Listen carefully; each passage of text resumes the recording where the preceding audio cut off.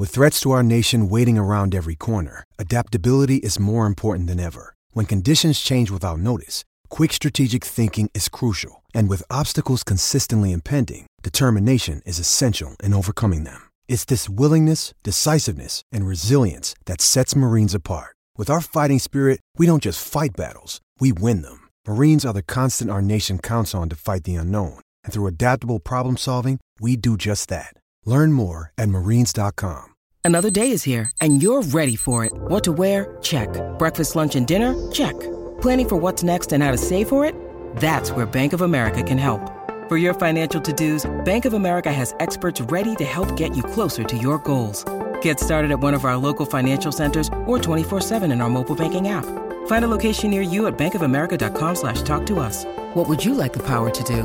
Mobile banking requires downloading the app and is only available for select devices. Message and data rates may apply. Bank of America N.A., member FDIC. You're listening to the Inside Syracuse Basketball Podcast presented by Crouse Health, the exclusive healthcare partner of Syracuse Athletics. Well, welcome back to another edition of the Inside Syracuse Basketball Podcast. My guest today, as you can see, is my colleague, Donna DeTota. Donna, how you doing? I'm good. I'm down here in the basement of our office and hoping nothing dramatic happens, but okay, let's go. Yeah, I thought I recognized the stone wall behind you there in our, it's like the bat cave of Syracuse.com. Yeah. Well, wanted to talk with you today about last Friday, where Syracuse held both its basketball media day and then in the evening moved over to the JMA Wireless Dome and held its annual Orange Madness event, which gave us our really first look at Adrian Autry's new roster. And I don't know, let's talk about what we kind of observed, what we noticed. I don't like making big assumptions based on a random intra-squad scrimmage, but I don't know. What was your biggest takeaway? It was honestly just good to see the players. We haven't seen them in so long. And it was just good to see guys, and it was, for me, the most important thing was to see the new guys. Like I hadn't seen Kyle Cuff play. I hadn't seen Chance Westry play. And those were the two guys I was really interested in. And then, Naheem, it was interesting to see him. And it just was like an interesting introduction to a lot of guys. Like I've seen JJ play a ton of times, so nothing JJ would have done would have been super surprising, but all these other guys really have not seen that much. So that was the best thing about it. I think it's just to get an introduction to all the new guys. Yeah. And the introduction, started with media day in the afternoon over at the Mello Center. And, you mentioned two of the guys that we really hadn't seen much before, because both Chance Westry and Kyle Cuff have played very limited ball at the college level due to injuries last year. You know what? The first thing you and I think we both noticed was when the game started, Judah Mintz and JJ Starling were on the same team. And that meant Chance and Kyle Cuff, the new guys, were the opposing backcourt. And at first I was kind of like, well, why are they doing it that way? I kind of wanted to see Judah and JJ go up against each other. Yeah, but I think what they did was they put the two starting, what we presume is going to be the two starting backcourt guys together, and then what we would presume would be the starting front court together, because the front court of the other team was Benny, Chris Bell, and Naheem. And I mean, that's a reasonable expectation for a front court. So I think they just I think that's how they did it. And also I think it's good to have, if you're going to have those two guys be your starting backcourt, it's good to have them play them together as much as possible. Yeah, and I guess if it is good to play Judah and JJ together as much as you can if they're going to be the starters. And as I thought it through as well, if you had Judah and JJ on opposite teams going against each other, then that would have meant you're going to ask Kyle Cuff at about 6'1", guard Chance Westry, who's 6'6", and he's all of 6'6". And yeah, Chance is a big guy. That would have been kind of a weird dynamic. But all right, so you said you were most interested in seeing Chance Westry and Kyle Cuff, or maybe not most interested, but very interested. I was just curious about those two guys. So what did you think? I thought both of them were good. I mean, both of them sort of came as advertised. I thought everybody when I had done a story about Chance pretty soon after he committed, and everybody said he's just a really dynamic guy, loves to attack the basket, he's a good passer, he's a big, strong, physical guy, and that's exactly what we saw. And Kyle, I think I called him in my story like the mystery guy of the four, right? Because he hasn't played for 2 years. Right. So I was really interested to see anything about him, honestly. And what intrigued me the most about him was he's a really good shooter, apparently, because he won the 3-point shooting contest. And that 3-point shooting stroke looked nice on a night when not a whole lot of guys made threes. Just, I think it's part of it is because they don't practice in the dome, and the sight lines are different, and so I think that's why I think the team is a much better shooting team than what they displayed at the thing on Friday night. But I thought it was interesting to see that he was a pretty good shooter. Yeah, I'll get to the 3-point shooting in a second. Kyle Cuff, what I had been told about him is, hey, this guy's an explosive athlete. Yeah. He's going to help Syracuse play the kind of aggressive man-to-man defense that Adrian Autry has been talking about. And that was on display because he was getting after the guy, guys. And I forget who he took it from. It would have had to have been either Judah or JJ. He took it from one of those guys out in the open floor and took it the other way for a layup. And I'm like, man, if you're taking the ball off of either of those two guys, you got some quick hands.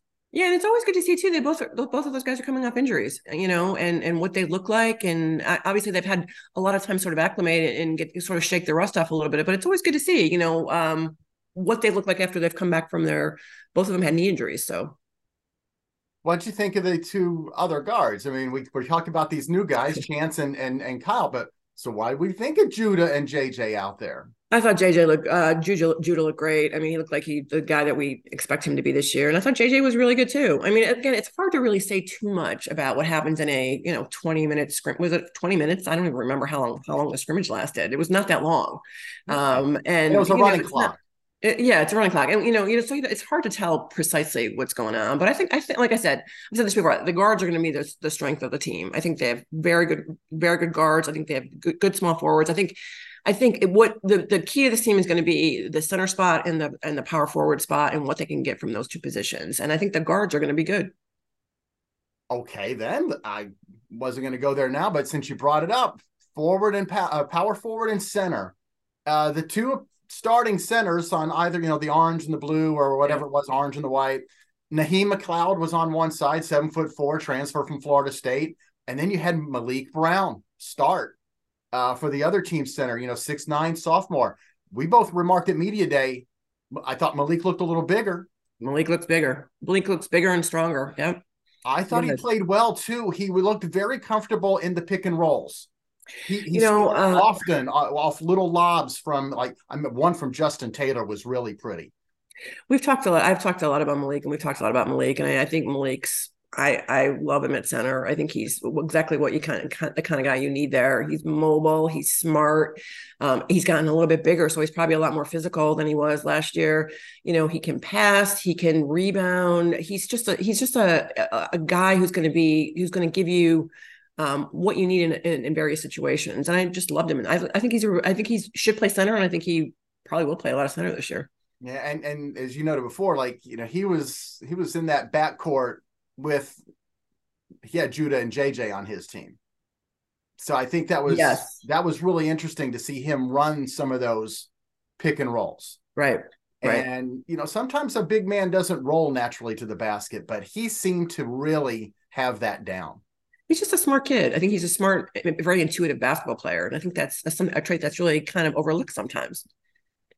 So we're intrigued with center and power forward. If Malik Brown's at center, that means Benny's your power forward at those times because Malik can play both. He can. Benny gives you a little more versatility, and then he can step out and make a three. And I think the big thing with Benny that I was really impressed with on Friday is he really rebounded the ball, and they're going to need rebounders. And it seemed to me like he got every rebound for the Orange team. He was around the basket. He tried to rebound the ball, and he put it on the deck a little bit and went past a couple of guys. I thought he looked really good. He played sort of freely and looked like an athlete. Yeah. And I just thought he played well. Going back to the center position, I'm intrigued with Naheem McLeod. We know this. Let's admit it. The big guy is he's amazing. a big guy. He is a big dude. I don't think I know he's not going to be a 30-minute a game sort of center. It's just not going to happen for a 7'4", 255-pound guy. And I do like Malik, so I think there's a lot of minutes at center, but I'm still intrigued with Naheem. I think you put him out there, and whether you want to play man-to-man or dare I say it, a little bit of zone, Yeah. he can be a guy who's going to make teams think about coming to the basket. Yeah, I think to me, he's a prototypical zone center. He's a big guy who takes up a lot of space. And can protect, and we assume he can protect the basket.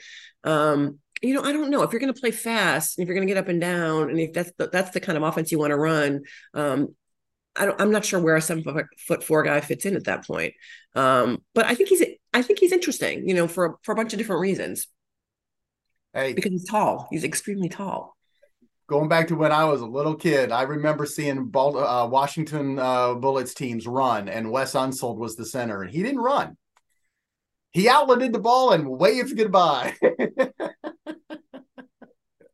Well, it would be good to have a guy who outlets the ball and then runs. That would be better. That's just me, but I think that would be better.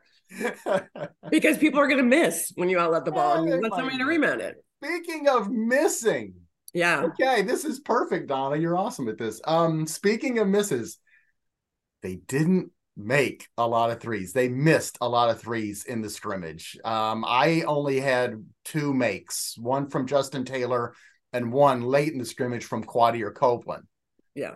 You and I were talking as we were leaving the dome later, and I'm in like, this is going to be a problem. And you're kind of like, first time in the dome, blah, blah, blah. So I don't think it's going to be a problem. Okay. I know. I think they have enough guys who can shoot that they can figure out that day who has the hot hand or who can make shots, and those guys will play a little bit more. I think they have enough guys who can make them though. And you mentioned Quadir, and I think we have not touched on Quadir, who is the leading scorer in this game, 11? and who I think brings a ton of intangibles.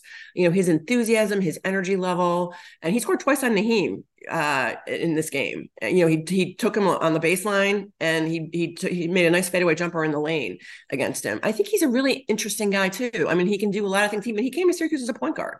Yep. He can handle the ball. He's a tough kid. He really rebounded last year from the small forward spot, and I find him to be very, very interesting. And at media day, going back to earlier in the day, Adrian Autry made a point of saying that Quadir's really worked on his shot. That's right. And yeah, so if the shot's improved, he's a guy, he can be the Swiss Army knife for this team.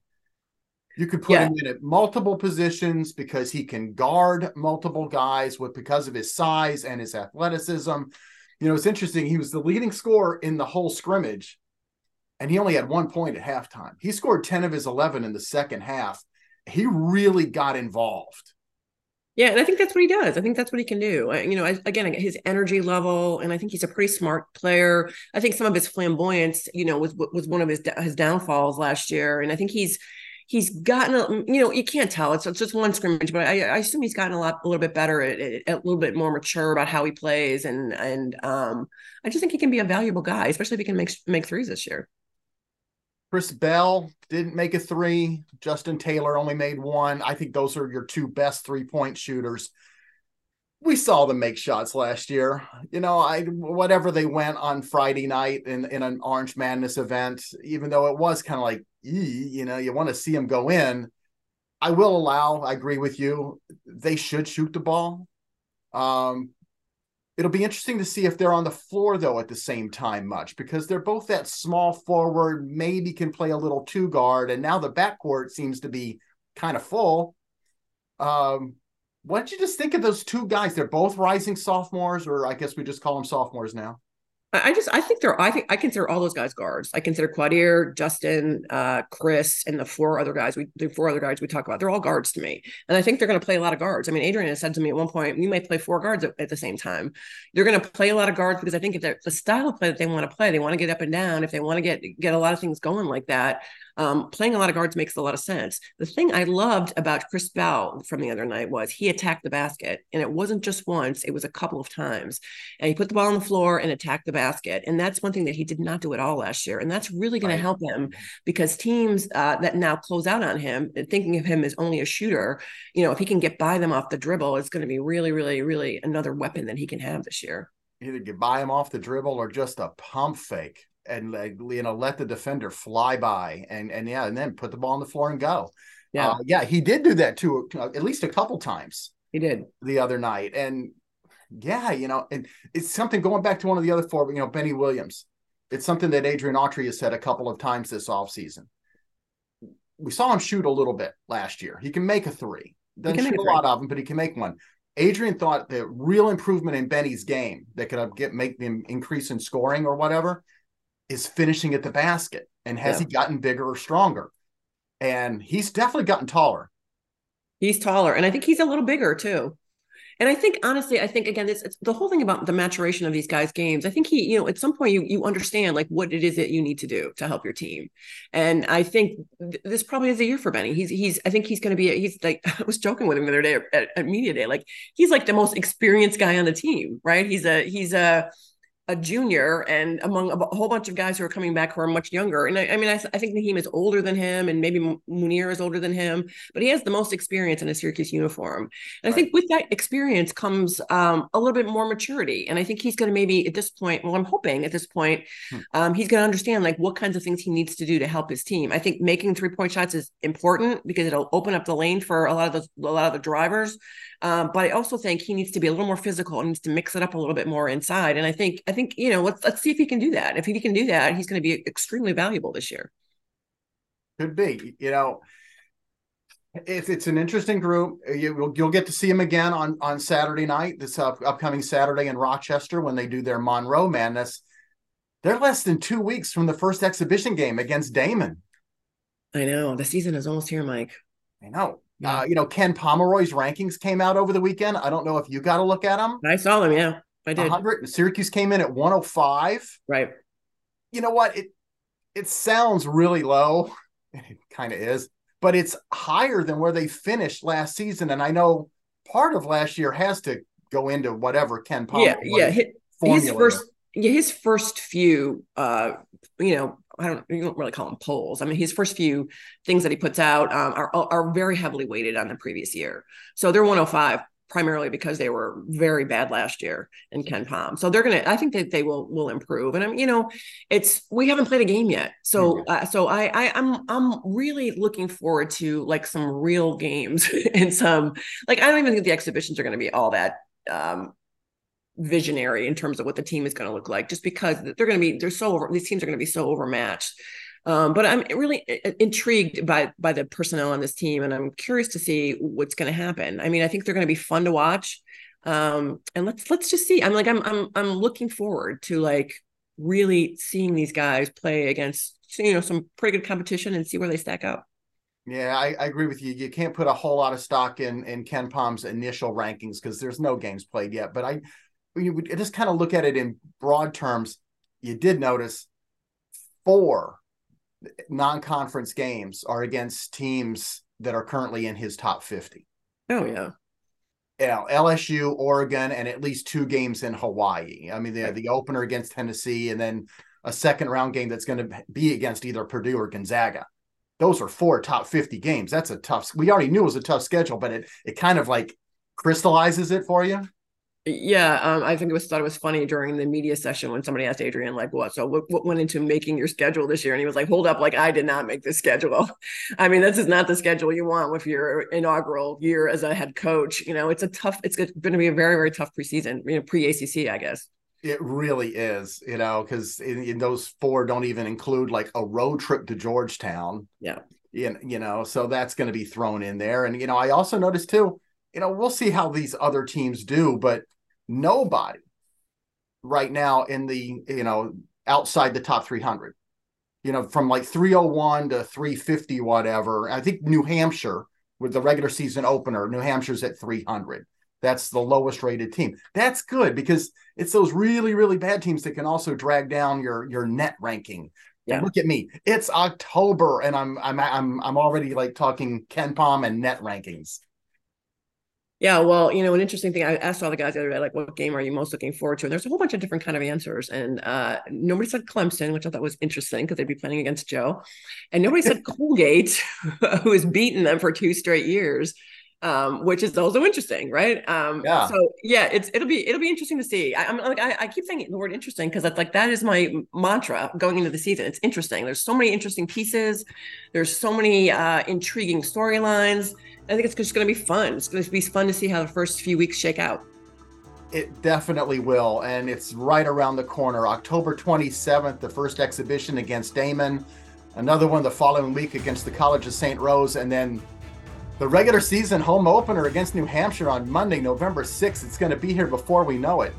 But Donna, listen, thanks for joining us here on the podcast. I'm going to get out of the basement, leaving the basement, go back to the office. Yeah, we'll let you go. We'll let you out of the basement there. Go back up, say hello to the rest of our colleagues. I will. We'll look forward to having you on the podcast again real soon, okay? All right, Mike. Thanks, Don. You too. Bye. Bye. Join us next time for the Inside Syracuse Basketball Podcast, presented by Crouse Health, the exclusive healthcare partner for Syracuse Athletics.